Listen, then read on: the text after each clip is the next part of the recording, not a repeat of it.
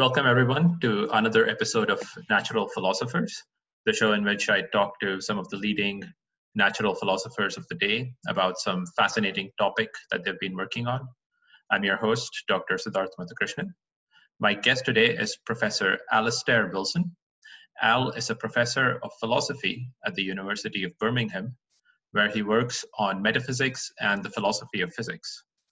Today, I'll be talking to him about his new book, The Nature of Contingency, Quantum Physics as Modal Realism, where he defends roughly the view that the many worlds interpretation of quantum mechanics provides us with a new metaphysics of modality.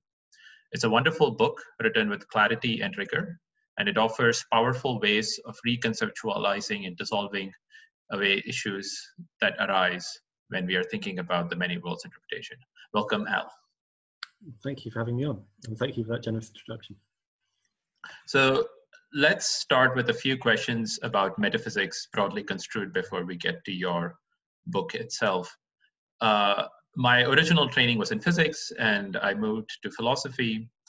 And when I moved to philosophy and I said that I was interested in metaphysics to some of my friends in physics, and they had this reaction of what on earth is metaphysics, and if I tell them something like metaphysics is interested in questions like the nature of reality, the nature of space and time, the nature of causation and things like that, they tended to have the reaction, well, isn't that just physics or computer science or things like that? So how would you think about the subject matter of metaphysics as distinct from different disciplines? Well, yeah, nobody agrees about exactly what metaphysics is. The name doesn't, I think, help very much, because the natural thing people think of when they hear the term metaphysics, apart from kind of connections with crystals and the New Age, which is what you'll find if you go into a bookstore and look for metaphysics. In academic philosophy, metaphysics, the term makes it sound as though it's kind of physics removed to the meta level. So it's like one step more foundational than physics. And you might compare like logic and metalogic, where metalogic is, broadly speaking, kind of logic about logic. And so there is a sense for a lot of people that metalogic is more foundational than logic. And in the same way people might expect metaphysics to be more foundational than physics, a lot of people that do metaphysics do think they're doing something kind of deep and more profound, more important than physics. They're doing something like building a foundation for any possible physics. So this is what people often call themselves Aristotelians, and Aristotelians like to think about metaphysics. They think of it as kind of first philosophy. And so what they're doing is, in a sense, deeper, more profound, and more important than what physicists are doing. Even if the physicists can make good predictions and build impressive machines, somehow the philosophers are doing something that is more important. And I don't buy that kind of attitude at all. I think metaphysics is different from physics in terms of being more abstract and more general. And so the questions are different questions, but they're not more foundational questions, either in a metaphysical or epistemological sense. And we're certainly not in the epistemological sense, we're not more certain of metaphysics than we are of physics. And the way I look at it is actually quite the other way around. Physics is our great solid anchor in these areas of the kind of very abstract, because physics has proven itself through experiments and through technologies. It's the obvious epistemic starting point here. And so I see the job of metaphysics as being kind of to make sense of how physics can be possible. So there's certainly no sense in which metaphysics is to be done first. I would think physics is to be done first, looked at, and then understood and interpreted.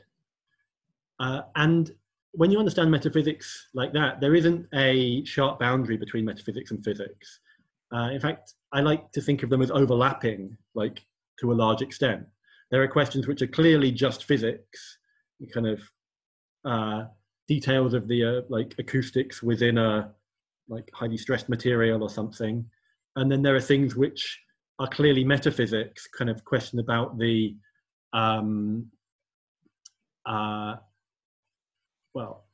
numbers, for example, the nature, the reality of numbers.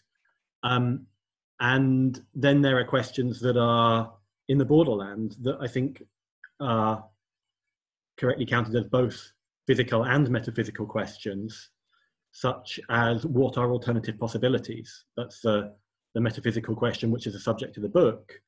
But as I argue, it can be answered using physics. So in that sense, it's a question that is within the intersection of metaphysics and physics. And so, yeah, metaphysics of physics, which is the kind of thing I like to think I do, is not trying to give some a priori foundation for physics. It's trying to fill out the physics into a full, complete, consistent story, and to do that in the best way we possibly can. And to do that, it needs to be cognizant of and also appropriately deferential to the physics, because the physics is making these amazing predictions, building these amazing technologies. Metaphysics has done nothing of the sort for us. Metaphysics, nobody has invented some technology that has made life easier using the theories of metaphysics, or at least it would be pretty contentious to say that we have. So there's a lot more to say about this, but the kind of thing I do, I call naturalistic metaphysics. This is a term that other people have used. And broadly speaking, it means metaphysics that takes natural science as the appropriate kind of starting point and as something to be deferred to in appropriate ways. So this way of conceptualizing metaphysics, which you prefer, avoids a line of criticism that's quite often leveled against metaphysics, which is that it makes heavy use of intuition or assumes a kind of a priori access to the structure of the world. Do you think that this line of criticism is largely valid outside of naturalized metaphysics? Well, I have mixed feelings about this, because one thing a lot of people have said for decades and still say is that metaphysics is nonsense, and the metaphysics that's done from the armchair is nonsense. And I don't believe that. I think it's very hard to substantiate claims of nonsensicality. People might say that these things are not worth pursuing, or that their answers are kind of trivial, or in some other way the pursuit of them is misguided. But I just tend to think that these are perfectly good questions for which the people are often using the wrong methods. So I do think conceivability, in particular intuitions of the possibility of something that go along the lines of imagining something, judging it to be a kind of coherent thing to imagine, and then inferring that it's possible.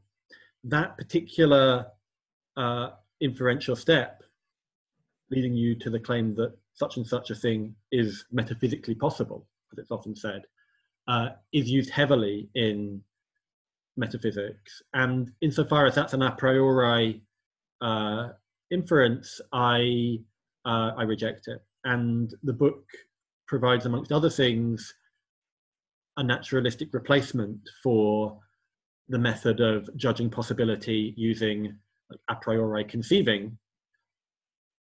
Instead, I think we should just kind of apply science directly to assess possibility claims insofar as we can. Doesn't mean we'll always be able to do that, but so there's a certain sense in which my book debunks the kind of method which is prevalent, I think, in analytic metaphysics.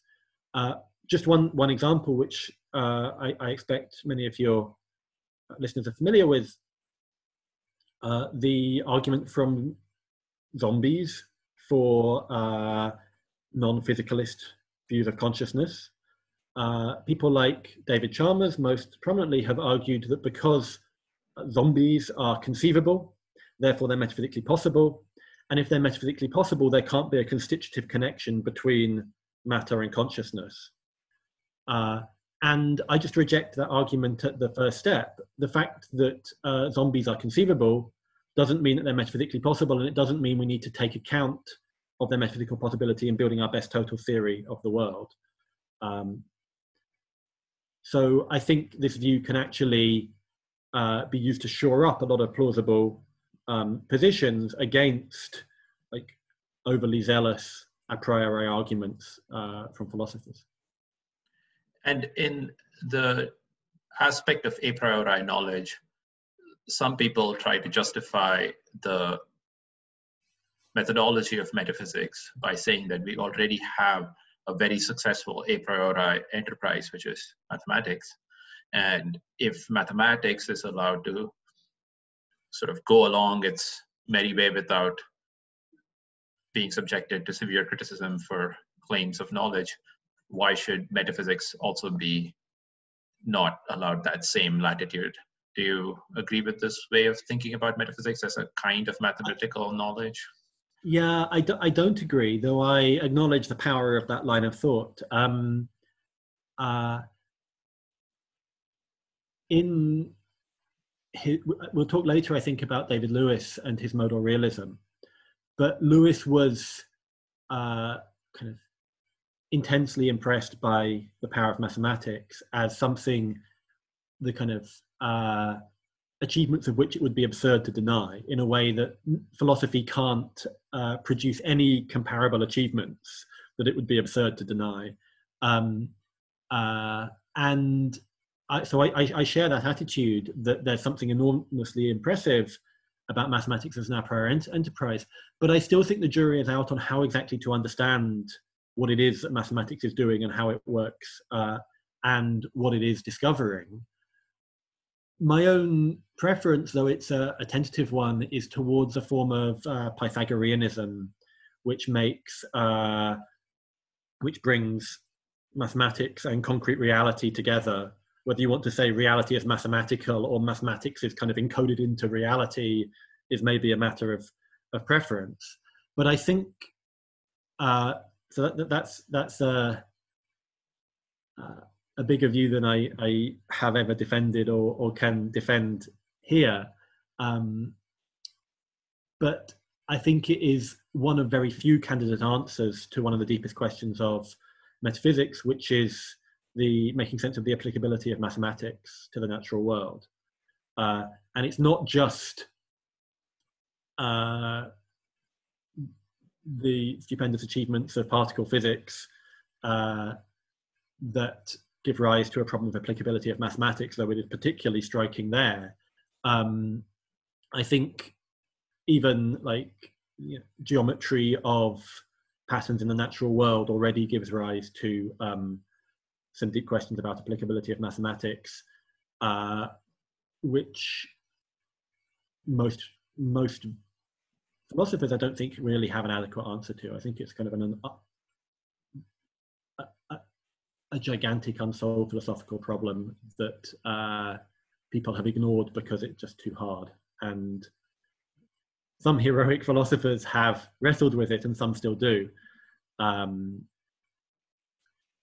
So I think, as I say, I think the jury is out on how to understand the achievements of mathematics. But my own preference is for a view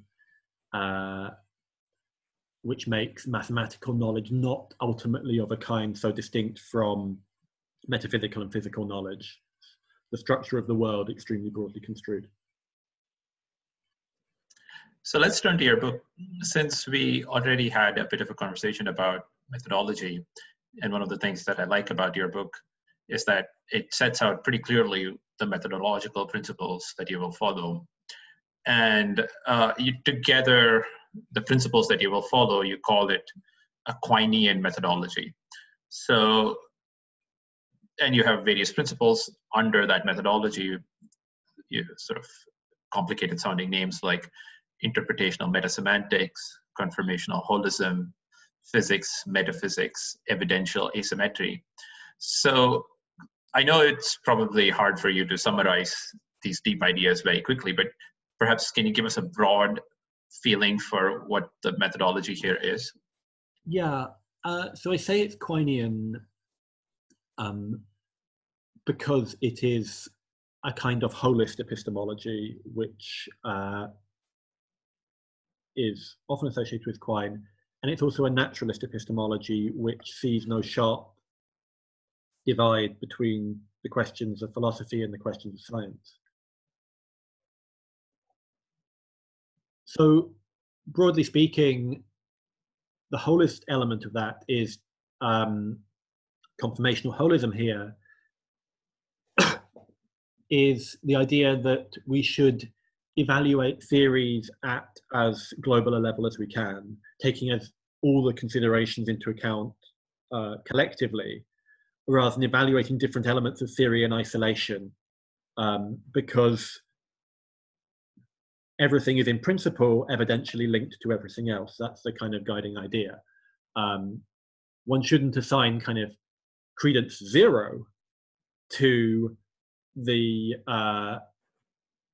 something in one area turning out to bear in an unexpected way, even if only indirectly, even if only conditional on some obscure hypothesis, on something else very far away. So you should in principle be open to the idea that everything could in principle bear on everything else.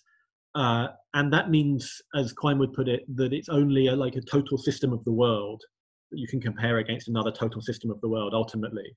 And everything else we do inferentially is kind of a shortcut to that. That's the kind of ideal thing. If we were ideal reasoners, we would like kind of gather all the facts, and we would sit down and try to work out what the best total theory was. So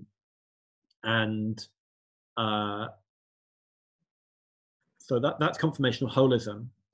Interpretational metasemantics says that if we did that, if we were the ideal reasoners, we gathered all the facts, we sat down and considered what the best theory was, there wouldn't be anything more to the theory we settled on being true than it being the one that we would in that situation settle upon. This is the kind of hardest one to explain. What it kind of rules out is the possibility of kind of radical error, even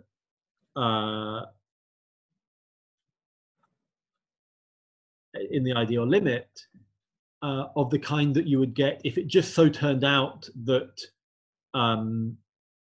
your words ended up referring to something completely different from what you thought they referred to. So you tried to express your theory, but you ended up expressing nonsense or nothing true. I'm not going to try and dwell on that. It's not my forte, as no doubt anybody listening to the last 30 seconds has gathered. The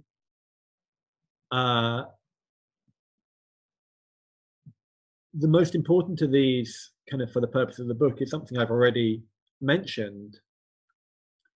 The idea that if there's like a direct tension between some well-confirmed piece of physics and some like firmly believed piece of metaphysics, it should be the metaphysics that gives way. If there is genuinely a tension there, physics generally has a much better evidential standing than metaphysics. So that comes in degrees, but it's meant to push back against the kind of people that would say, well, our knowledge in physics is always tentative, but our knowledge of metaphysics can be a priori and certain and perfect. And so where they come into conflict, it should be the metaphysics that gives way. I take the other approach, as I've already explained.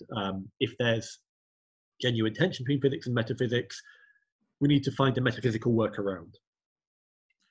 Right, so broadly, your methodology is one in which you try very hard to respect exactly what the physics is saying, but at the same time, you are trying to fit together our grasp of physics with our grasp of the rest of the world in a kind of holistic way, in the sense you also want to take into account our knowledge of the everyday world, our ordinary patterns of language use, and fit them all together into one theory that sort of respects everybody. It's a kind of, I mean, compromise sounds like a weak word, and what it is more like a best fit, perhaps. Is that a better? It's a balance. Okay.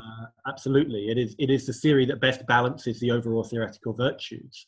That's one way to think about it. So we're kind of looking at kind of candidates for total theories of the world, and comparing them. I mean, like the first basic condition is that they should fit the empirical evidence, or like be fittable to the empirical evidence in some natural way. But beyond that, it's criteria like simplicity, and obviously like predictive accuracy. One doesn't need to have your total theory predicting every detail, because some things might just be random, especially with quantum mechanics around. You shouldn't expect every single occurrent fact there is to get a full explanation. But you want your total theory to explain as much as possible, as efficiently as possible. That's broadly the trade-off that David Lewis endorsed for total systems of law. His methodology is broadly Quinean too, though he didn't endorse the physics-metaphysics evidential asymmetry in the way that I do, and that's why my metaphysics looks rather different from Lewis's. Wonderful. So let's talk about the main subject matter of your book, which is modality.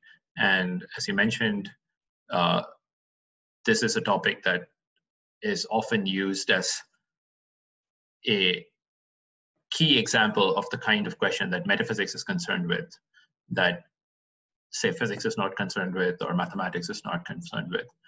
So, and modality deals with concepts like actuality and possibility, necessity and contingency, or sort of more simply, it's about ordinary modal language when I say, I'm doing this interview, but I could have been not doing this interview.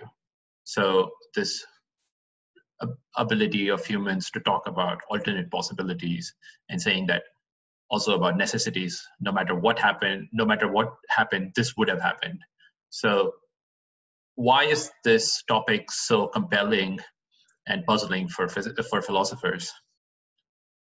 Well, it's a good question, because initially these words, actual, possible, necessary, contingent, they don't seem hugely central, and you know, they're long words. I do think that these notions are very, very central within metaphysics. When you start trying to theorize about various specific aspects of the world around us, causation, personal identity, these kinds of central metaphysical topics, modality kind of keeps coming up as a core tool that people use when explaining concepts. So like one candidate explanation of essence, people don't always like this, but an essential property is a property that a thing has in every possibility in which it exists. And so that's characterizing a term like essence using possibility, and counterfactuals are the kind of elephant in the room here, because even though we don't use the word possible all that much, we use words like could and can and would more. But we do use counterfactuals all the time. So a counterfactual, I'm assuming most people know in this context, is a conditional of the form, if such and such had occurred, such and such other thing would have occurred. And these counterfactuals are also like very frequently the kind of things that philosophers and theorists in other disciplines find themselves reaching for when they want to explain concepts. So you know, you want to explain kind of personal identity. You talk about who would be you in some hypothetical counterfactual scenario. If you were to go into a teletransporter, who would come out? And so they get used all the time in philosophy. But more relevantly, really, for the kind of the importance of this topic is just how much we use them in everyday life. We're always talking about what we would have done differently, how lucky we are that we did this, because if we hadn't, this other thing would have happened. How unfortunate we are that we our alarm failed to go off. If it hadn't, it would like surely have got got to work on time for once. There's so much hypothetical thinking all over our lives, not just kind of indicative conditional thinking of the form, well, if this is the question, then this is the answer. If this is the question, then that is the answer. That kind of simple if-then thinking doesn't have a counterfactual element. It's if this had been the case, it would have been the case, which sometimes called subjunctive mood in grammar, that seems to mark this distinctive phenomenon. And it's that distinctive phenomenon, hello dog, which we use all the time. And it also seems to be tied to causation. Causation seems to be very closely linked to what would have happened. The cause is something that makes a difference. If the cause were absent, then the effect would have been absent too. And causal thinking is obviously endemic in our reasoning, in our theorizing. And so all this adds up to like a very big cognitive theoretical role for counterfactual thinking. And counterfactual thinking just is modal thinking. It's reasoning about other possibilities. At least that's a first pass natural way of understanding counterfactual. It's about counterfactual telling us about how things would have been if things had been different. That is, they're telling us about how things are in alternative possibilities of particular kinds. At least that's the core idea behind the account of counterfactuals that I like and which I talk about in the book. So modality is everywhere, and the question is how can we make sense of that? And one of the most striking things philosophically is that it's really hard to make sense of. One of the things I argue in the introduction to the book is that collectively philosophers have done a really pretty terrible job of accounting for modality, and often of like even appreciating the substance of what needs to be accounted for. Right. So the question here is, what is it that we're talking about when we're talking about counterfactuals and possibilities? And ordinarily, ordinary language seems pretty straightforward. If I say my coffee cup, I'm talking about this. So I have sort of a idea of what kinds of things I'm talking about in ordinary language. But when we're talking about possibilities, alternate possibilities or counterfactuals, then it seems as if there's nothing really in the world that we can point to, well, at least until your thesis comes to the table. There seems to be nothing in the world that we can point to and say that, well, that's what we're talking about when we're talking about possibility. And this is why, if I understand correctly, this is why this is a topic for metaphysics rather than just say psychology, right? Because psychologists might say, okay, how do humans actually do counterfactual thinking and use this language? But the question isn't how we do that, but the question is really, what is it that is the subject matter of that conversation, right? And absolutely, that's a good summary. But alongside that question is the kind of functional question of what, I mean, that question has to be answered in a way which makes sense of why we use this language so extensively. So we don't need to just kind of come up with some stuff that we could be talking about when we use counterfactuals and use modal language. We need to make sense of how we would benefit from talking about those things and why we have such an extensive practice of doing that.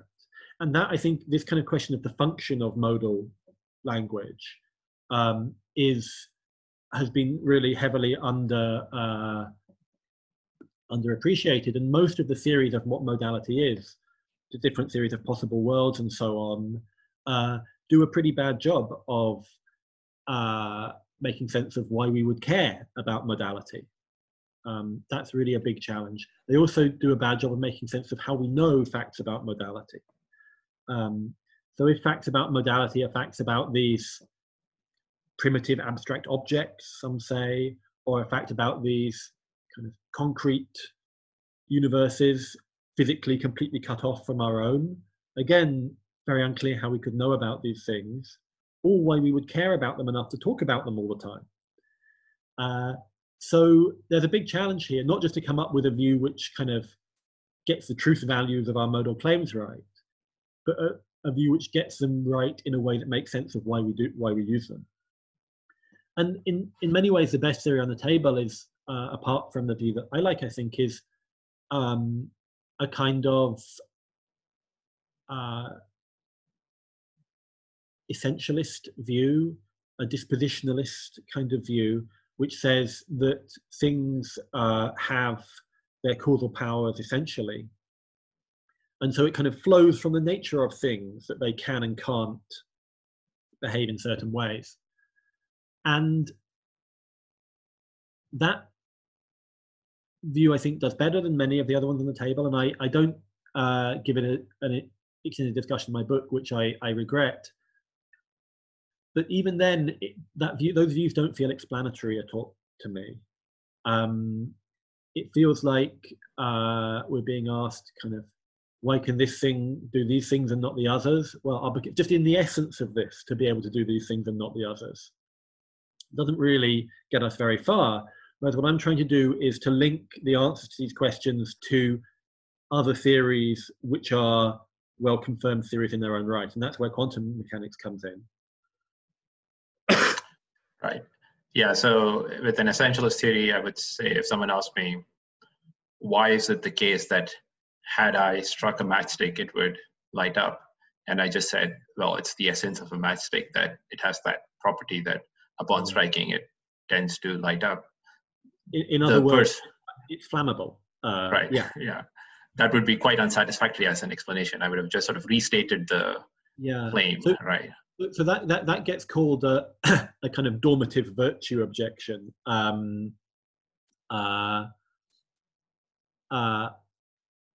the old idea that it's a non-explanation to say that opium sends you to sleep because it has a normative virtue. Where what is a normative virtue? Well, it's the power to send somebody to sleep. Feels like you've given an explanation which is so limited, it's almost circular. It maybe says one thing, which is that there is like an intrinsic property of the opium that sends you to sleep. Maybe the dispositionalists say this one thing, there are properties that are like intrinsic to you and me that give rise to the necessities and possibilities that we have. But until you say something more, that's not a satisfactory theory, I think. You haven't said what it is or how it works. And in quantum theory, what I take it is that we have a mathematically precise theory of modality. I said that I thought some theories, some claims could be both physics and metaphysics. And I take it that like the physics of quantum theory just is continuous with the metaphysics of modality. What quantum theory is telling us when it assigns probabilities to different possible outcomes of some physical process is it's telling us about what the genuine possibilities are. And it's telling us more than traditional modal metaphysics ever told us about what the possibilities are, because it's assigning a probability distribution over them. And so the kind of modal metaphysics which you get out of quantum mechanics is both kind of more physically grounded than the kind that you get out of a priori conceiving, but it's also just richer and more powerful because it has a probability measure over it. And so you can do things with it. In particular, you can account for how we know things about it and for its rational role in our lives by linking up with the role of chance in our lives and the role of experimental statistics in assessing chances. So it's really that probability distribution which kind of comes with the possible worlds of my version of quantum theory that isn't there in the possible world of traditional modal metaphysics. And that is what kind of breaks the deadlock and allows certain explanations to be given by my account that couldn't be given by previous theories. Right. Okay, great. So since you've been dancing around this and you give a nice statement of some of the ideas of your thesis, perhaps maybe you could just say a little bit more about your thesis, which you call quantum modal realism, and you see it as a kind of combination of the many worlds theory of quantum mechanics, or also called Everettian quantum mechanics after Hugh Everett, who first proposed that idea, and also what gets called modal realism, which is a thesis by David Lewis. So we're going to take the two theories, especially quantum mechanics, in more detail at the following questions, but perhaps you can just sort of briefly summarize to situate the discussion, the thesis that you're defending. Sure. So quantum modal realism is a theory about what modality amounts to, what it consists in, what it is as a phenomenon. And really the core phenomenon I take to need explaining is contingency. The phenomenon that some things are some way, but could have been some other way. So I'm not in the first part interested in explaining necessity, why some things couldn't have been any other way, which is normally what philosophers try to explain. I'm focusing on the mystery of contingency, the fact that for some things in the world, they could have gone differently. Like, what does that amount to? And the core claim is that contingency is variation across different worlds in the Everettian multiverse. So the Everettian multiverse, as I conceive it, is a collection of worlds. It's a collection of parallel worlds rather than a splitting tree of worlds. And that is an important feature of the view that distinguishes it from many approaches to Everettian quantum mechanics, which we perhaps will talk about. But in my kind of forest of parallel worlds, different things happen in different worlds. And we're in one of them. And contingency is a phenomenon that what happens in our world is what we call actual, but there are other worlds which are counterparts of our world, and contingency is variation across those. And the reason that it's useful for us to think about these other worlds is that we can't tell which world we're in just by looking at the evidence available to us. In particular, we can't tell what the future of our world is going to be like. We want to know what the future of our world is going to be like. But what we can know from looking at the past is what the probability distribution over worlds that are relevantly like ours, in that they have a common past is like. So if we look at enough of the past and do enough science to work out how to get probabilities for future events out of knowledge of the present, then we can look at the present and make predictions about the future. And all of that comes from us finding out information about where we are in this gigantic collection of worlds. So the core claim, to come back to, is that contingency is a matter of variation across possible worlds, and to be the actual world is just to be the one we're in. So we're in our world, you, me, everybody listening to this is all in the same world. And there are other people just like us in other worlds. And their world is actual to them, just like our world is actual to us. And there's no deep difference of kind between our world and their world. The difference between our world being actual for us and their world being actual for them is just like 2020 being present for us, but 1800 being present for Napoleon, or Pittsburgh being here for you and Oxford being here for me. Actuality becomes indexical. It's a matter of where you are in reality. That's your actual world. And so that's a kind of transformation of perspective of a radical kind that has been compared to a kind of Copernican shift. When you think that the actual world is all there is, and the way things actually go is exhaust reality, and then you find out that you're actually just one of very many, and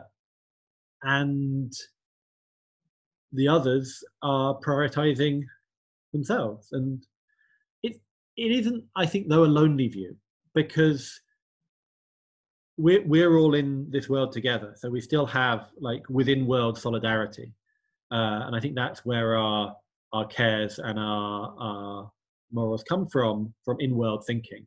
So even though all of this broader reality exists and it constitutes the alternative possibilities for us, it's not actual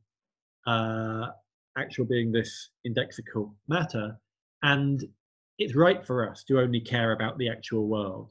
So a lot of what we believed and a lot of what we cared about is still true, and is still worth caring about. So it's not actually all that much. It doesn't involve a complete upheaval of one's life and one's value system, or it needn't to adopt this view. It's a matter of coming to recognize what possibility and necessity have always been. We just didn't realize that. They've always been quantum, but until we knew quantum theory, we didn't have a hope of working that out. Wonderful. Yeah, there are so many different threads that one can pull on from that very nice summary. So let's sort of just perhaps situate this in the context of other theories. So can you sort of very briefly tell us David Lewis's version of modal realism, which does not talk about quantum mechanics at all, which is partially an inspiration for your theory? Absolutely. So my theory I call like a version of modal realism. So there is modal realism of the broader kind, which in this context means taking other possible worlds to be the same sort of thing as the actual world. So the indexical actuality, the fact that all the worlds are on a par, they're all just as concrete and real as this one, they're just not actual for us. That is completely in common with Lewis's theory. But the difference is in the view about what the kind of things the worlds are. So Lewis thought that these worlds were very diverse and various, including many that had different laws of physics at the fundamental level, which I deny. So there are very many fewer of my worlds, intuitively, than of Lewis's. Lewis has many, many, many worlds for which there's no Everett world, whereas there's pretty much a Lewis world for every Everett world, or something equivalent. So I recognize very many fewer possibilities than Lewis. For Lewis, the worlds are also fundamental, whereas I endorse the approach to Everett, according to which the worlds are an emergent feature of reality. So at the fundamental level, this is an important feature of the view I haven't mentioned, there's no contingency. Because contingency is a matter of where you are in the multiverse, and the multiverse itself is non-fundamental, contingency itself is non-fundamental. So at the level of like the kind of deepest reality, that which gives rise to the Everettian multiverse,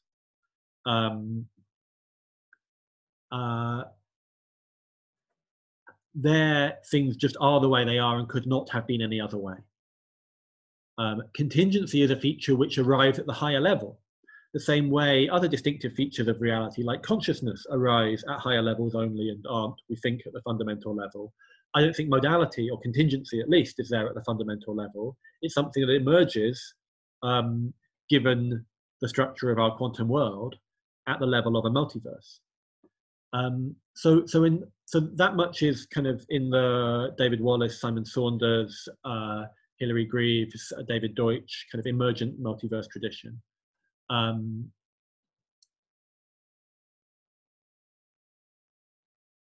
So what I'm doing is combining ideas from the emergent multiverse approach to Everettian quantum mechanics with modal realism, but it's kind of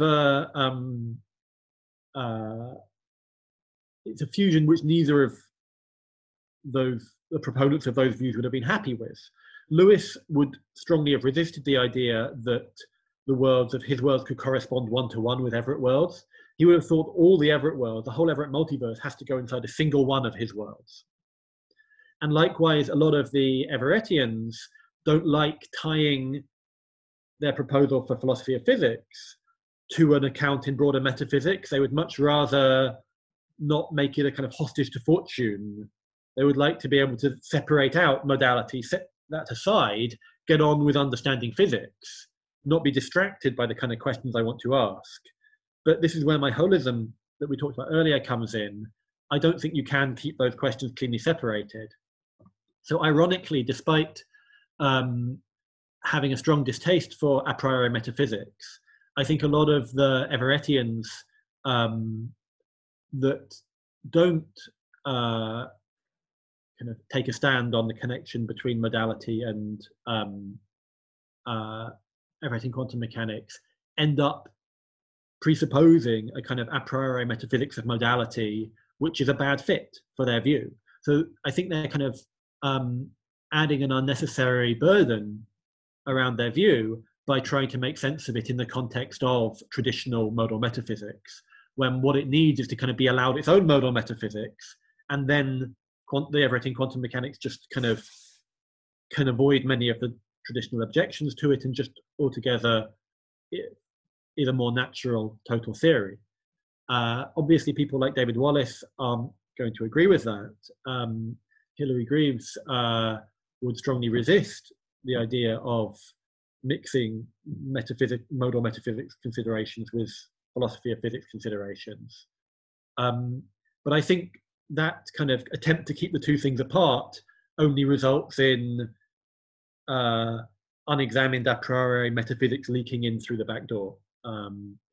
And so I think it's best to bring the metaphysics out in the open and explicitly aim for these kinds of total packages of metaphysics plus physics. And that's what quantum modal realism is. It's a package deal that has some metaphysical elements and some physical elements. And the aim is to find the most natural overall package deal for modality that includes Everettian quantum mechanics. And it turns out, in my view, that that's a modal realist approach. Right. So the kind of line of reasoning that you just highlighted is one of the most convincing defenses of philosophy, broadly speaking, right? Because people point out that you can try to say that I'm not interested in philosophical questions and I'm going to do my theorizing independent of philosophical assumptions. But all you're doing when you say that is just rejecting, sort of implicitly smuggling in some philosophical assumptions and not examining them.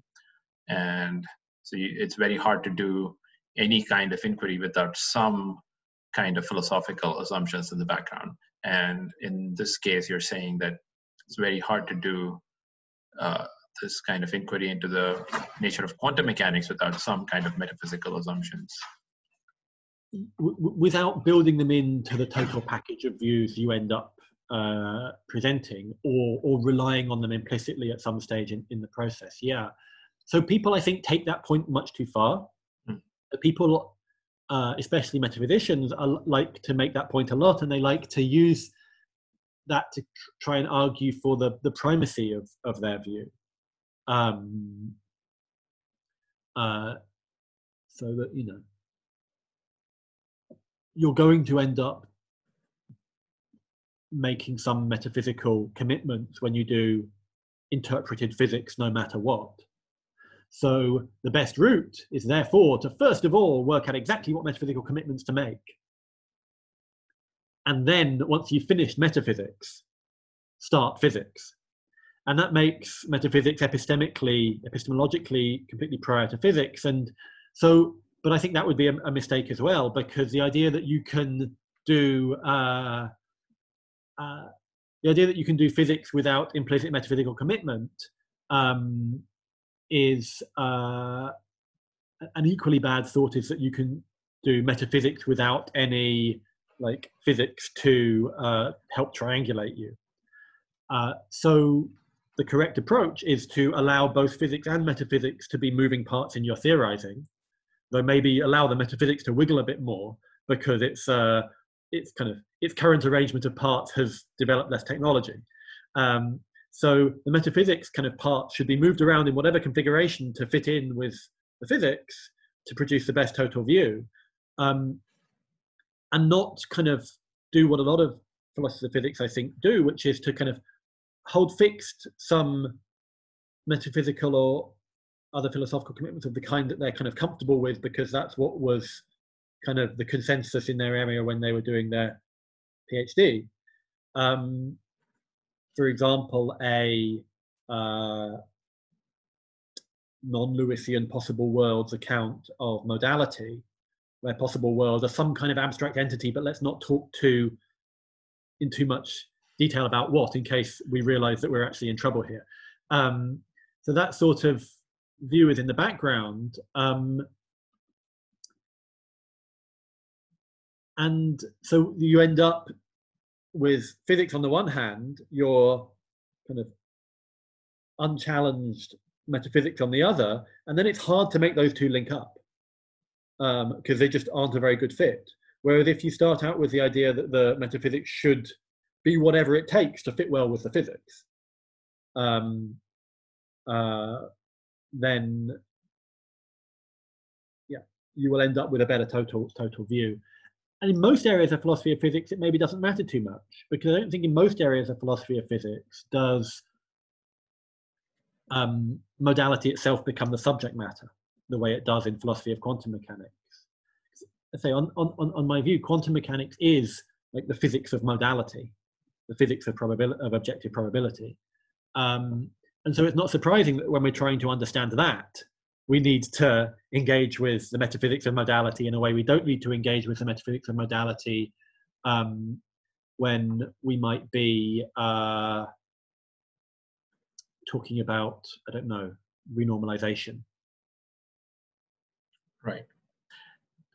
Okay, so to get back to your theory itself, so you mentioned that according to your theory, the fundamental physical theory, whatever it is, which we don't know, could be strings, could be some funny theory that we have no idea about, that theory should be taken as necessary. But yeah, how do you then account for the very fact that right now physicists are considering many different possible theories as candidates, right? And clearly they think they're possible, at least, if not actual. So there's a core distinction between metaphysical or physical or genuine possibility. All of those things mean much the same in my picture. What really can happen is the way I like to gloss it,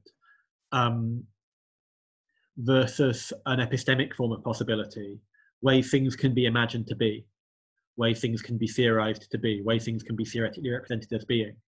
And there's a link between the two, but it's not any kind of obvious one. It's like, broadly speaking, the epistemic possibilities are the ways that it is kind of physically possible for some agent to kind of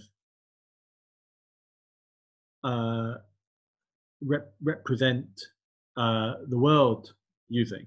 So right, that was garbled, but if it's physically possible for an agent to wonder whether P, then there's an epistemic possibility such that P, but it doesn't mean that it really can be that P, and that should be obvious as soon as we consider mathematical ignorance. As soon as we observe that there are epistemic possibilities open to people that don't know much maths, where lots of things which are in fact theorems are false. Like for all they know, those theorems are express falsehoods. So there are epistemic possibilities for them where those theorems are in fact false.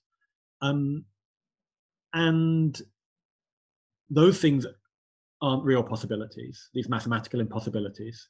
And I just think the same goes for physics. So there are plenty of theories that physicists can put forward and consider seriously and do consider, which do not describe any possible way that things could be. And even our best theories, in a sense, they're impossible because they're not perfectly accurate in every respect, our best fundamental theories. And the true fundamental theory, which is presumably different from anything we've got at the moment, that's necessary, on my view. So like every theory that has ever been explicitly formulated by a physicist is necessarily false. But that doesn't stop anybody doing physics, because these are all successive attempts at working towards the true physics, which is necessarily true at the fundamental level. And we can do physics thus conceived while living in a world described by the true fundamental theory. So, the true fundamental theory on my view, is going to be a quantum theory. That's a prediction of the view. If quantum mechanics is false, then the whole of my view should be set aside as a relic of history. But I'm betting that quantum theory is correct. I'm pretty confident. So, sorry, I got distracted by my love for quantum theory. Don't we all? But yeah, the point is we can make sense of how creatures living in a world described by the true theory, a multiverse generated by the true theory, can do physics and would be very like us, constantly considering necessarily false theories, but as they improve their theories, getting them closer to the true one.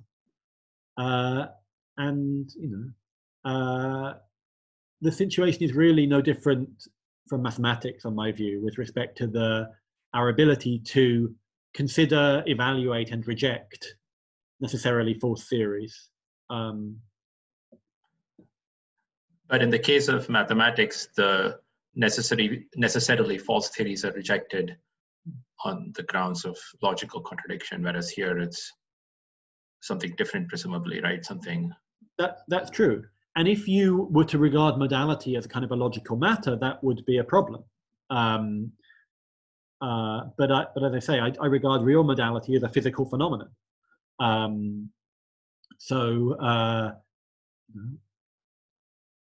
Just like we learn kind of what the world is made of by doing physics, we learn what the real possibilities are by doing physics. And it turns out there aren't real possibilities where quantum mechanics is false, but there are real possibilities where, some nearby star goes supernova tomorrow. We kind of know enough about the contingency involved in galaxy formations to know that there's a real possibility there where kind of everything goes just like it has from our point of view up to the present moment, but a supernova appears tonight in the sky, and worlds where it doesn't.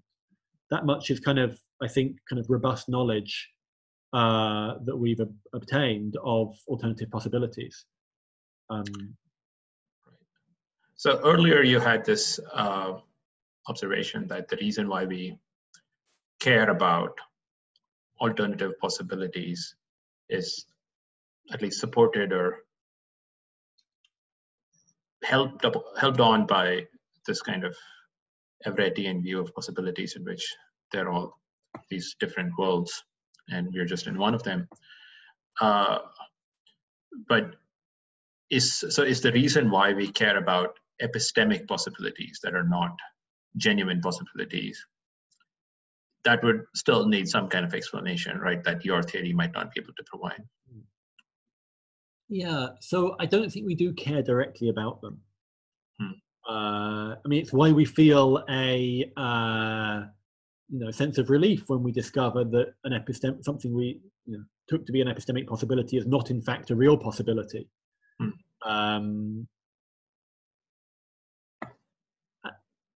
So I think we we care about epistemic possibilities insofar as there are representations of and kind of best guides towards truths about real possibilities. We don't care about them in their own right. Right. I mean, to kind of give an example, like I'm confident that there aren't any vampires, because I think I know enough about science and like the ecology of planet Earth to know that it's like very unlikely to have vampires in, and enough about biochemistry to know that like vampire biology is implausible. It doesn't mean that I have credence zero in being attacked by a vampire tonight. So my best guess at what the real possibilities are has no real possibility there. But I haven't excluded the possibility altogether. But I can gain great solace from my confident belief that the chance is zero of that happening, even if the epistemic possibility doesn't go away completely. So I think knowledge of the chances has a kind of weight that no kind of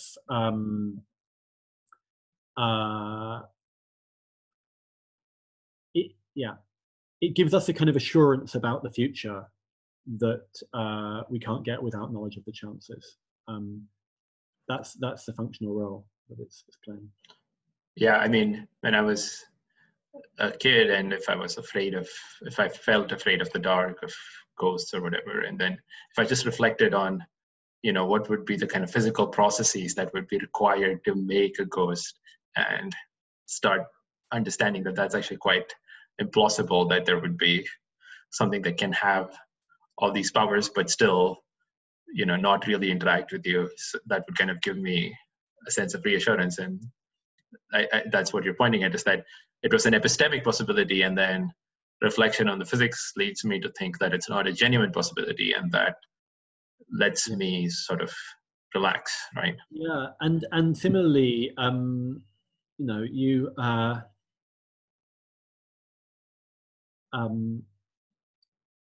you suppose you gamble with somebody and you lose, and then you learn that the dice were rigged.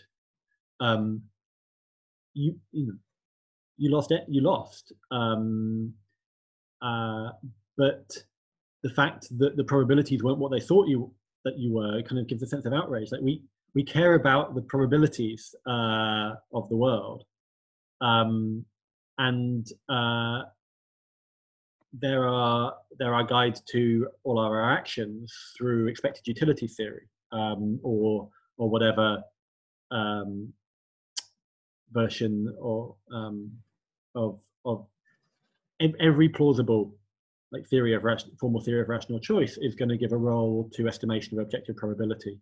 I think. I mean, obviously that's not uncontroversial, because very little is uncontroversial.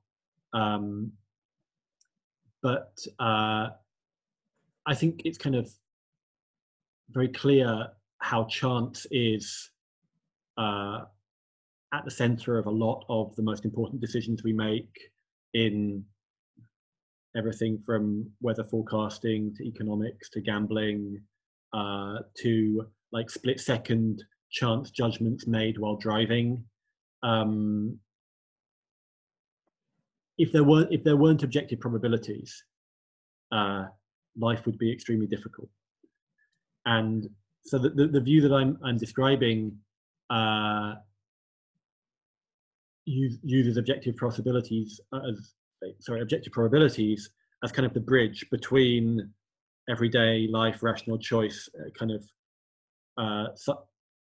science-informed decision making, and the underlying physics. So you have probabilities from the physics that ramify up through the levels to be still objective by the time they get to the level of everyday life. And so ultimately, it's the objective probabilities in fundamental physics coming out of this measure over the space of possible worlds that is the source of all of our like well-founded decision making. Right. Okay. Wonderful. So this is a nice bridge to one of the main topics I want to talk to you about, which is chance and probability in the context of Everettian quantum mechanics, especially as viewed through your lens. So there are several ways we can go about this, but can you sort of just tell us how you think about chance in this in your framework? Is it so you mentioned the phrase a measure over possible worlds, but this still seems somewhat disconnected from what we think of as chances. Yeah, I toss a coin, it lands heads with such and such frequency, or I can make certain kinds of bets based on my knowledge of the chance of this coin. So how do you connect the measure over possible worlds to this more ordinary understanding of chance? Yeah, good. So chance is a multifaceted thing, and the chances you just mentioned are kind of high level chances. So these are chances at the level of the decidedly non-fundamental phenomena of humans making decisions, gambling, and so forth. But I think ultimately the fact that there are like well-defined kind of accessible and useful probabilities at the level of human behavior is ultimately grounded in the probabilities at the microscopic level of the behavior of the physical ingredients. And so ultimately, that is to say, the view I have is a form of reductionism, whereby specifying the probability distribution over the micro physical histories of the world, specifying how likely each fully maximally detailed description of physical reality is relative to every other maximally detailed description of physical reality. A probability distribution over those is going to fix a probability distribution over all the higher level phenomena, which can be multiply realized by the different microhistories of the various kinds. So there's kind of a two-step thing. There is, first of all, we ensure that we have a probability distribution defined over the like maximally detailed, or as detailed as you can get without running into decoherence, at least, worlds. And then you rely on some broad form of physicalism to argue that all probability, since there is like a total probability distribution, like a single total probability distribution covering all of the microphysical states, that's going to determine probabilities for all of the combinations of those states which you might put together into a higher level fact. So, you know, even though there's many microhistories in which I win this bet, you can just like sum the probabilities of all those microhistories in which I win the bet to get the probability of the macro fact I win the bet. And so it's those chances attaching to the individual worlds ultimately that are in the aggregate giving rise to the chances for the higher level properties. So there's a certain kind of physicalist, I mean, some would say that's like a very reductionist worldview. I don't think it's particularly reductionist, but I do think that you need to have that if you have a complete distribution of probabilities at the micro level, that's got to fix everything else. So I'm not a strong emergentist in that sense. Anyway, so then the question is kind of where does that probability distribution over microhistories come from in the first place? Answer, it's a feature of the physical world that is described by the squared amplitude of the quantum state. And that's kind of what quantum mechanics tells us it is. And we need not necessarily be able to characterize that in any independent terms for that to be an adequate understanding. That's the kind of defensive thing to say. But there is, of course, a big debate about whether probability makes sense in Everett. And many people have criticized Everett, often harshly, on the grounds that it can't really make room for probabilities. And these people will be raising an eyebrow, because here I am saying that the provision for probabilities is one of the biggest features in favor of a worldview that incorporates Everettian quantum mechanics. So there's a few things going on here. One of the things is that I think the metaphysics, the link between the physics and the metaphysics I make, as well as like having rewards in terms of a good theory of modality, it also has rewards in terms of helping us solve and respond to problems with Everettian quantum mechanics itself. So in particular, I think the probability problem is much more tractable, much more readily solvable if you have my link with modality in the background than if you don't. Because a big objection to probability in Everett is that people say some things like, probabilities should attach to alternative possibilities. That's kind of what it is to be a probability, is to be a measure over an alternative set over a set of alternative possibilities. And look, in Everett, these worlds are all equally real. They're not alternative possibilities. They're like all there together. And so there can't be meaningful probabilities defined over them. And my view, of course,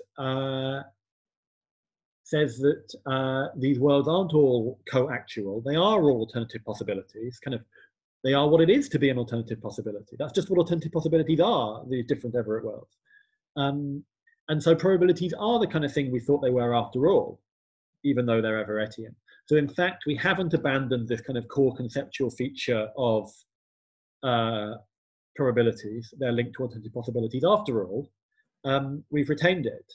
And that's why I think that my approach does better when it comes to the probability problem than many other views. That's not to say I think that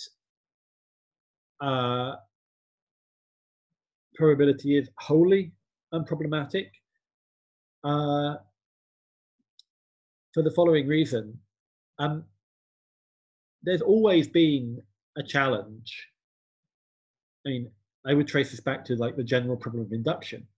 But since people have been talking about objective probability, there's always been this kind of normative challenge. Why should we care what the objective probabilities are? Why should they rationally guide us? Why should knowing that this coin is fair lead me to want to, not bet at uneven odds on it? Only if the chances are like relevant to my decisions does that seem rational. So how could they be relevant to my decisions in that way? And some people have said, David Deutsch has said, David Wallace has said, that Everett is actually better off with respect to this problem than other theories. Because you can prove, says David Wallace and David Deutsch, that and others, Simon Saunders has endorsed a version of this argument, that a rational agent in the Everettian universe will regard the quantum weights as objective probabilities. That is, they're the kind of argument that, given the Everettian ontology, these quantities, the branch weights, the Born rule weights, the squared amplitude, whatever you want to call them,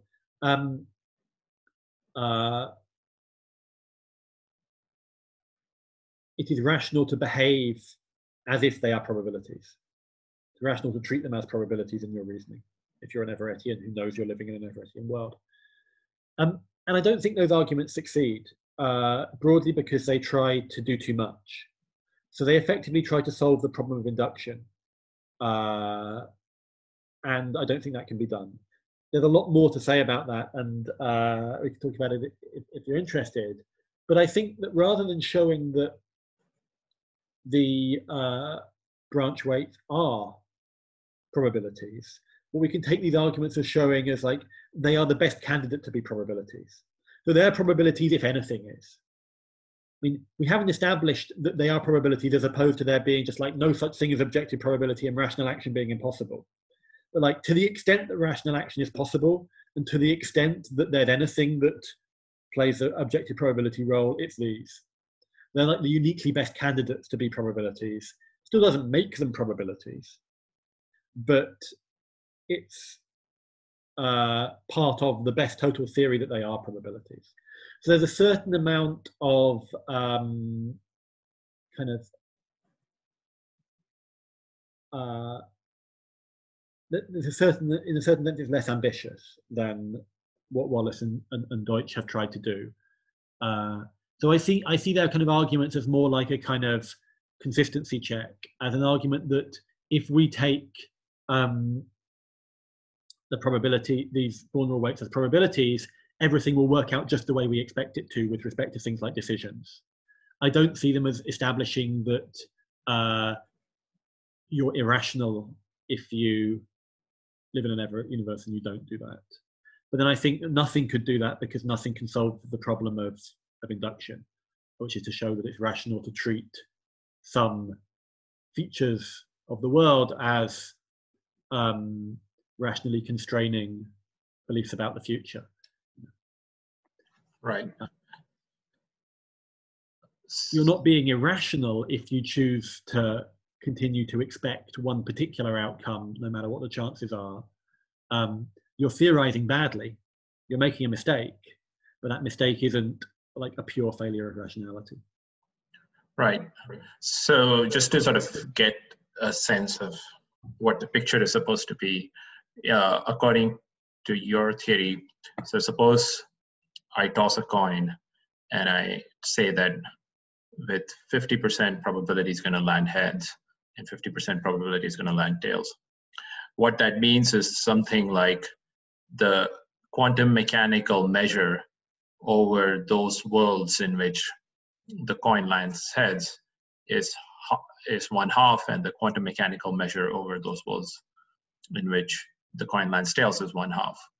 And however, you don't think that it is correct to say, or do you think it's correct to say that half the worlds, the number of worlds in which the coin lands heads is equal to the number of worlds in which the coin lands tails, right? Like, no, I don't think it's correct to say that, though I think it might yet turn out that it's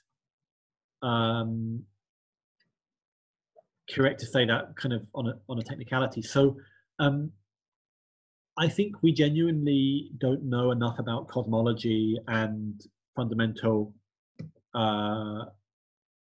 physics, like Planck scale physics, to know whether the to know some key features of the space of Everett worlds. In particular, I think it might yet turn out that there are infinitely many worlds in every set. That is to say, kind of the space of world is infinitely fine-grained.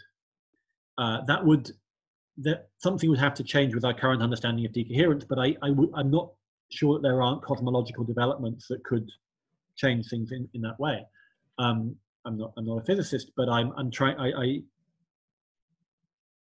I try to be cautiously open-minded about these sorts of things.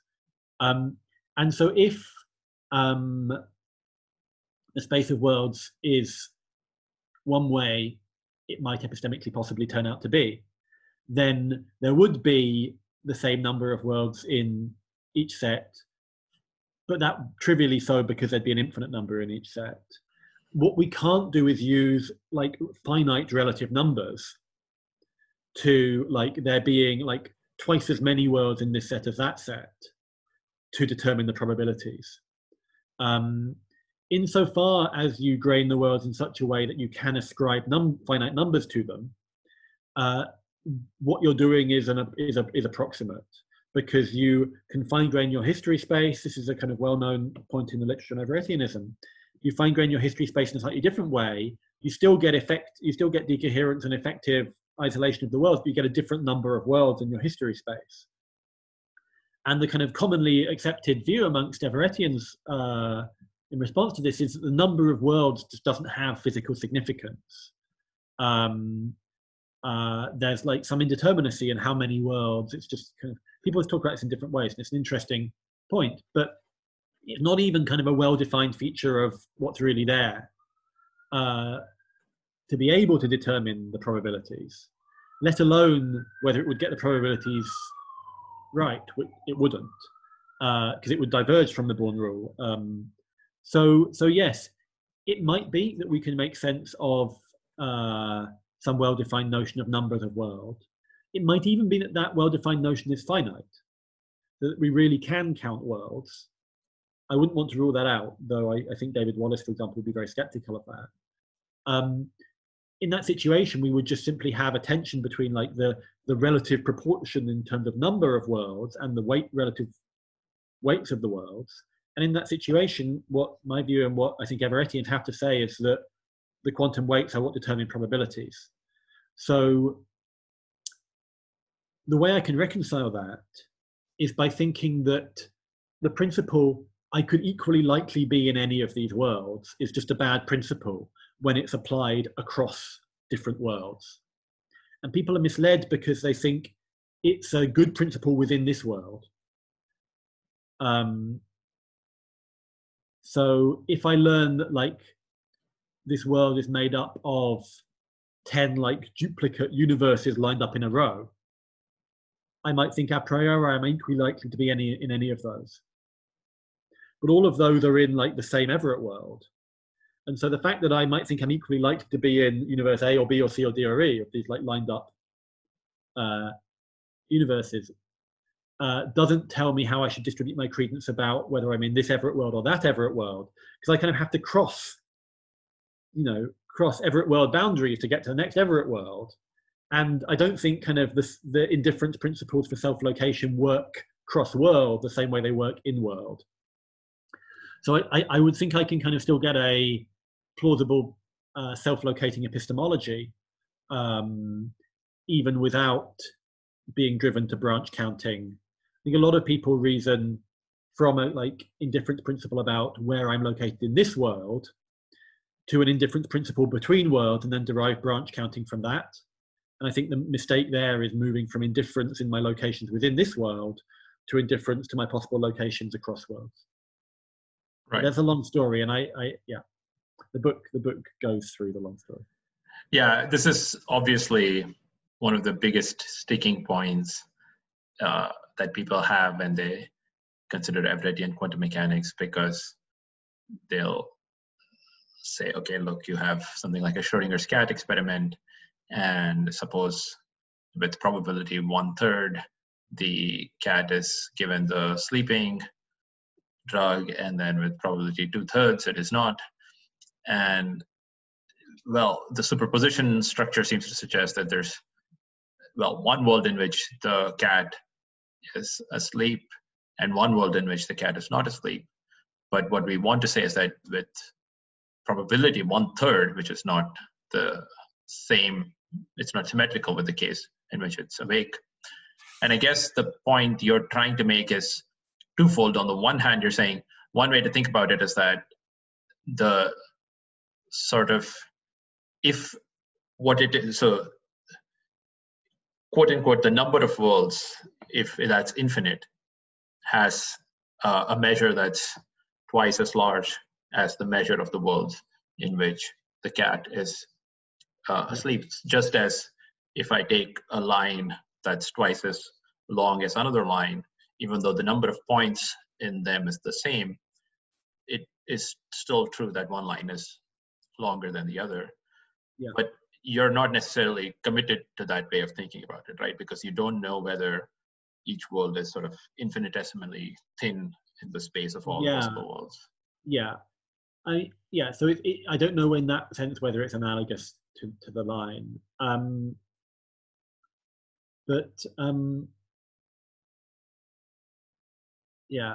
These issues around probability are timeless with Everett. There was a recent debate, which I expect some people listening to this may have seen, between Sean Carroll and David Albert on a Harvard Zoom workshop about probability in Everett. And the objections being made by David Albert, he's formulating them extremely sharply, but that some of the kind of conceptual core of the objections is the same sort of objection that Everettians have always struggled with, and I think they are good objections, relating to how you think about probabilities concerning the future, in particular. And as I mentioned, my version of Everett has a parallel world view, not a splitting worlds view, and that feature very significantly helps with many of those problems relating to, I mean, I think it solves the problem of how to make sense of uncertainty about the future in Everett. Likewise, I think the different links to the metaphysics of modality I use help to solve many of the concerns people have about the conceptual role of probability being too mangled in Everett, because it's been separated out from alternative possibilities. I put them back together again. So I have this picture which uses a little bit of metaphysics here and there to kind of slots in a couple of suitable pieces of metaphysics into the overall picture here and there, in order to solve these problems with the physics. But nobody seems to like that. Nobody in the debate over Everettian probability is motivated by that, unfortunately, or so it often seems, because the Everettians think they can kind of win this dispute without the help of any metaphysics, and the metaphysics is just going to complicate this, and they think they already have all the resources they need to answer the challenge. Whereas the objectors think that this isn't what the Everettians are mostly endorsing, so I kind of don't need to worry about the fact that it avoids the objection. Neither side, unfortunately, is interested in my my resolution of the Everettian probability puzzle. That's well, I'm sympathetic. I'm not fully convinced, but I'm definitely sympathetic. So one thing that you mentioned throughout the discussion, which we should probably spend a little bit more time on, is this way in which you separate your view from the sort of dominant view within Everettian quantum mechanics, which is the idea that all the different branches are always distinct, even though we might think that there's a kind of branching going on. That is, there's one branch that splits apart into two branches. And presumably, in the kind of Schrodinger's cat situation, what you're going to say is that there were always two cats in a way, or at least two cats, or two kinds of cats, or two sort of families of cat worlds. And these two families of cat worlds will, after a certain time, start showing differences. But before the radioactive atom decayed, all these families of cat worlds had the same character. Whereas an ordinary Everettian would say something like, there was exactly one kind of cat world that split up into different kinds of cat worlds. Does that roughly make sense of your distinction there? Yeah, that sounds right. Okay. And and this is supposed, so according to this has the sort of somewhat counterintuitive consequence that if I say, I am here now, there are actually, I don't know, infinitely many, a very large number of sort of copies of me or counterparts of me that are in every respect having exactly the same experience, living in the same sort of environment, who will in the future go on to have different experiences, but they're all sort of here now, right? Is that Well, okay? no, because it's not just you that there's multiple of. It's space-time that there's a lot of. Okay.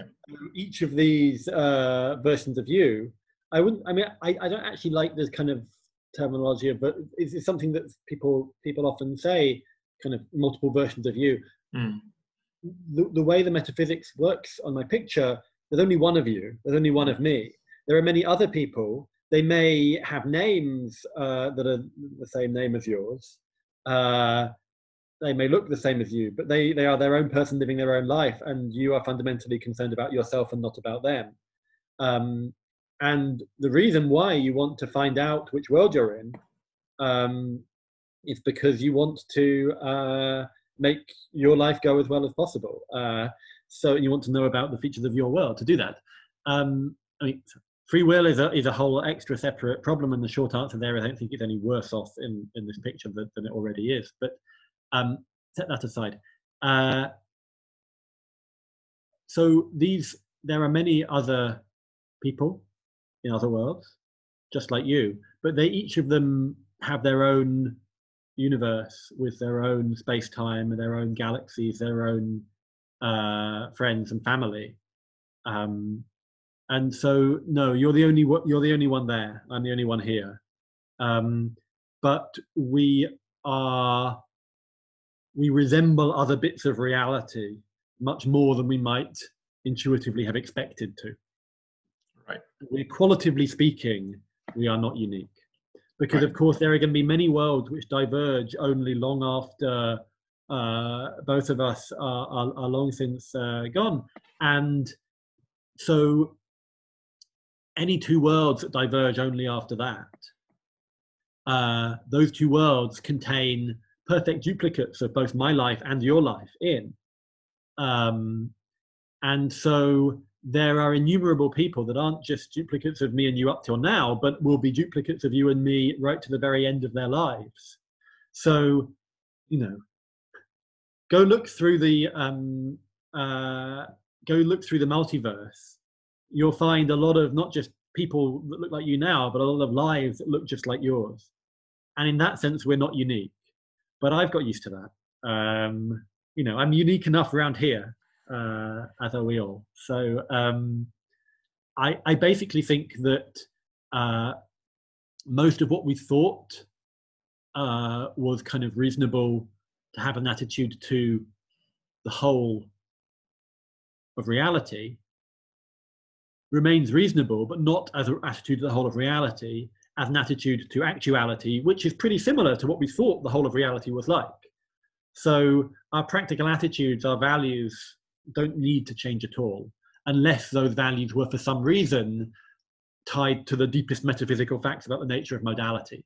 So if, for example, someone was a member of a religion that worshipped a modal realist religion of the Lewisian kind that worshipped a god in another possible world, they might be pretty upset to find out that on my version of modal realism, that the world with that god in doesn't exist. There's no quantum world like that. And so their god doesn't exist. Like that would be a case in which converting to Everettianism, understood my way, would alter your value system. You'd have to have some pretty peculiar values to start with.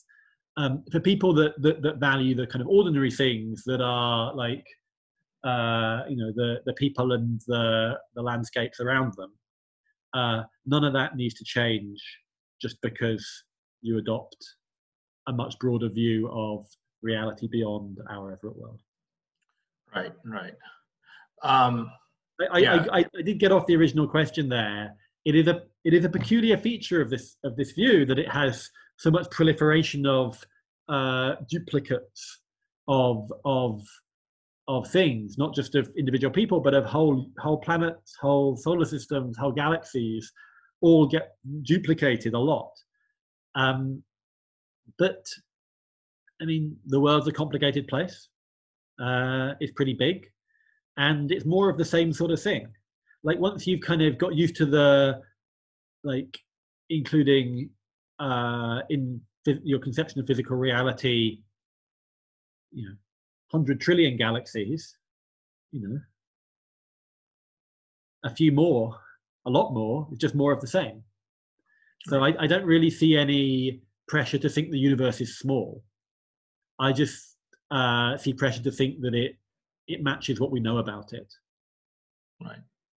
Yeah, wonderful. Okay, so I guess we're coming up close to the end of our time. So perhaps maybe I can get in a couple more questions about this question of what we care about if this theory is right, because that's something that people might be concerned about. Even though you're trying to reassure us that this theory leaves everything as it is, and you can go about your life without worrying about what your counterparts are doing, or at least, yeah. So, well, so one thing that I kind of liked about Everettian quantum mechanics, which your line of reasoning is sort of pushing back against a little bit, and even other Everettians say the same thing. So you're not sort of distinct in that way, but. So, right, so suppose someone is taking a risky action, right? And they take the risky action, but it turns out fine, right? Like they're driving recklessly, but they don't crash the car. Now, ordinarily, we still want to be able to criticize that person, and the person saying, well, it all worked out, so what's the big deal? On a kind of Everettian view, you might say, well, look, there are other worlds in which you took that action and it ended really badly. And the sort of the weight of that world is actually pretty high. So you shouldn't have done that.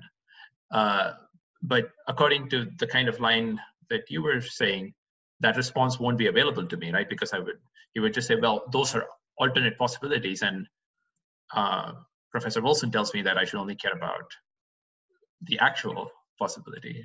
Do you think, how do you respond to that? Yeah.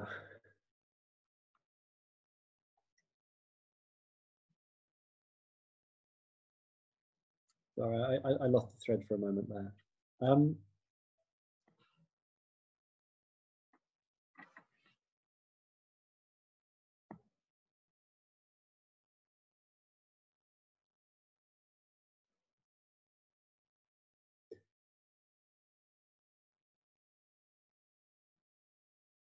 So I appreciate the feature of the interpretations of Everett that you're talking about, that say kind of risk is, they kind of give a sense in which risk is intrinsically bad. Because if you take a risk and it comes off in your world, still you kind of cause lots of other people in other worlds to suffer, and that's kind of intrinsically bad. And I guess I think that is I see the appeal of that, but I don't think it's really a revision of our like evaluative thinking that we want or need to make. Because I think we can make sense, we already could make sense of the badness of having taken a risk in lots of ways that don't require it to be kind of intrinsically bad.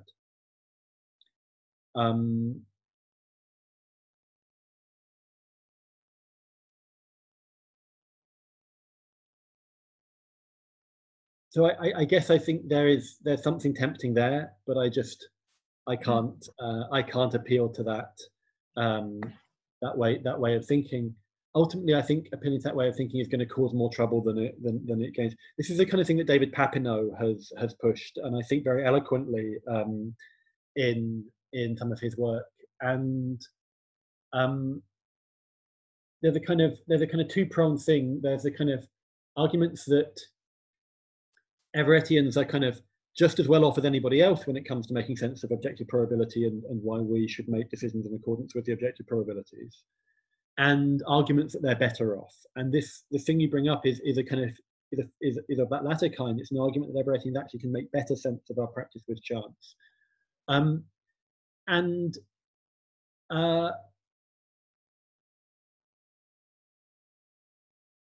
mean, luck is a very puzzling thing already. We already have like legal systems whereby it isn't, even though you might think it should be, considered equally morally bad to take a risk and kill somebody versus take a risk and not kill somebody. we do regard the person that takes the risk but gets lucky as having done something less bad in some, like, all things considered sense, than someone that takes the risk that comes off badly from. This is a so-called problem of moral luck. Some people will respond by saying we should just kind of reorganize our entire system of evaluating so that it's about the kind of action given what you reasonably believed. That is, it's not the consequences. Like, having a worse consequence doesn't make the action worse, doesn't make you more blameworthy, doesn't mean you should be punished more. So we should punish everybody that drives dangerously just as much as we punish people that cause death by dangerous driving, or at the moment those two things are very differently punished. And my sense is that morality is extremely complicated, and the correct attitude to take towards people that kind of knowingly endanger other people or take unnecessary risks with other people is complicated too. And yeah, this is not a very satisfying answer. But what I'm gesturing towards is an account of the badness of having taken a risk and it comes off badly. That isn't because you've kind of harmed people in other worlds, but because of what it shows about the actual world, what would happen if you were to do that again. And what it kind of says about your dispositions and your character in the actual world. And also, humans being humans, we and people affected might be psychologically affected by those things and trust be breached. Like there's a lot of complexity there that I think provides resources to do without that thought. Right. It is. So that was a long-winded answer, and as usual with long-winded answers, it's because I'm not entirely happy with what I have to say on the subject. So I guess that is it is maybe something I would count as the cost of my view compared to other Everettianisms, that it gives up that nice cool thing, but I think it ultimately it's worth sacrifice. Right. Yeah. So according to your view, there are all these different alternate possible worlds, but we should only care about the actual world, even though the other worlds are real. Right? We want to learn about the other worlds, but we want to learn about them because that enables us to, in our actions, maximize things being the way we want within the actual world, because the actual world is the locus of our values. Right.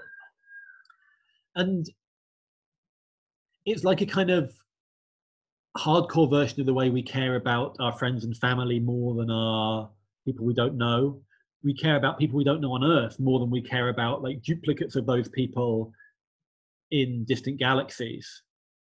And I want to say we care more again about those people in distant galaxies than we care about those in another world, except this time in a matter of degree, not merely of kind. There's a lot to argue about here. We have these sorts of moral objections against any sort of view that makes reality as a whole non-contingent. People think, what's the point of doing anything if the totality of reality will be the same whatever I do? And the answer is, the proper locus of concern for you, where what it is kind of appropriate for world-bound creatures to care about is world-bound events. That's just our lot in life. Right. We're in a world, we're stuck in it, we're all in it together. So like the best sort of ethic we can achieve is a kind of worldwide solidarity. Everett worldwide, that is. Okay, wonderful. So closing question, what are some questions and research directions that you are particularly excited about? Well, I mean, related to our conversation. Yeah, I'll say briefly what I'm doing at the moment, which is kind of a next big project after this book. So this is having been in production from when I was an undergrad and first came up with the idea. Like 19 years later, it finally exists, and so I can do another project. I hope this next one won't take 19 years. I have a team funded by the EU. At the moment at the University of Birmingham called FramePhys, and we're working on the varieties of explanation in physics, and in particular on non-causal and metaphysical explanations in physics. So the aim is to really, one way of putting it is to explain where explanatory directionality comes from in physics. That would be a nice thing to know. The directedness of an explanation in fundamental physics. So I'm thinking about those sorts of things and enjoying working with my team. We're all working on aspects of that sort of thing, including philosophy of statistical mechanics and philosophy of quantum theory and EPR and those sorts of things. But in terms of things that are happening in philosophy of physics right now, in physics right now,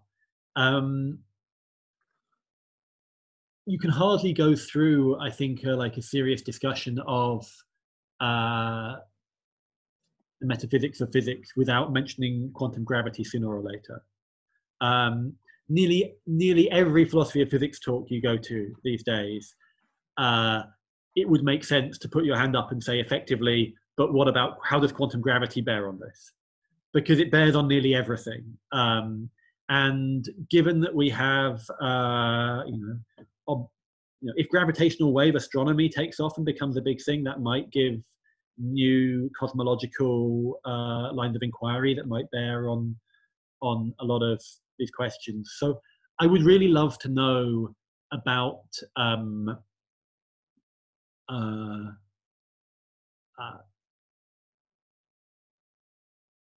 large-scale facts about the universe, finite or infinite information content, those sorts of questions. And that is just something that physicists are lucky enough to be working on that stuff, and philosophers are lucky enough to be able to follow the physics at the cutting edge. Will be able to have a field day with, just because it bears on so much else in philosophy of physics, one way or another. And in some ways, it feels like some traditional areas of philosophy of physics, like philosophy of space-time, they're kind of on pause until we get some real progress in quantum gravity to report. So that's a big area of research. I'm really interested by I know not enough about this to work on it myself, but I'm really interested in an area that a person with my project, Katie Robertson, is working on at the moment, the intersection of like quantum mechanics, statistical physics, and information theory. And I think and this connects up with the question about applicability of mathematics we were talking about earlier. So broadly speaking, I'll come back to that question of the applicability of mathematics. That is the question that I love to think about the most. And so I like research agendas and directions that bear on that question. And I think this modal metaphysics approach does, but I also think these questions of cosmology and of connections to computation and statistical physics and applied mathematics are also really relevant to that question of the applicability of mathematics, which is, it's the greatest of all metaphysical problems. Why not? And we still haven't solved it, and it's fun to think about. Al Wilson, thank you very much. Thank you. That's been fun.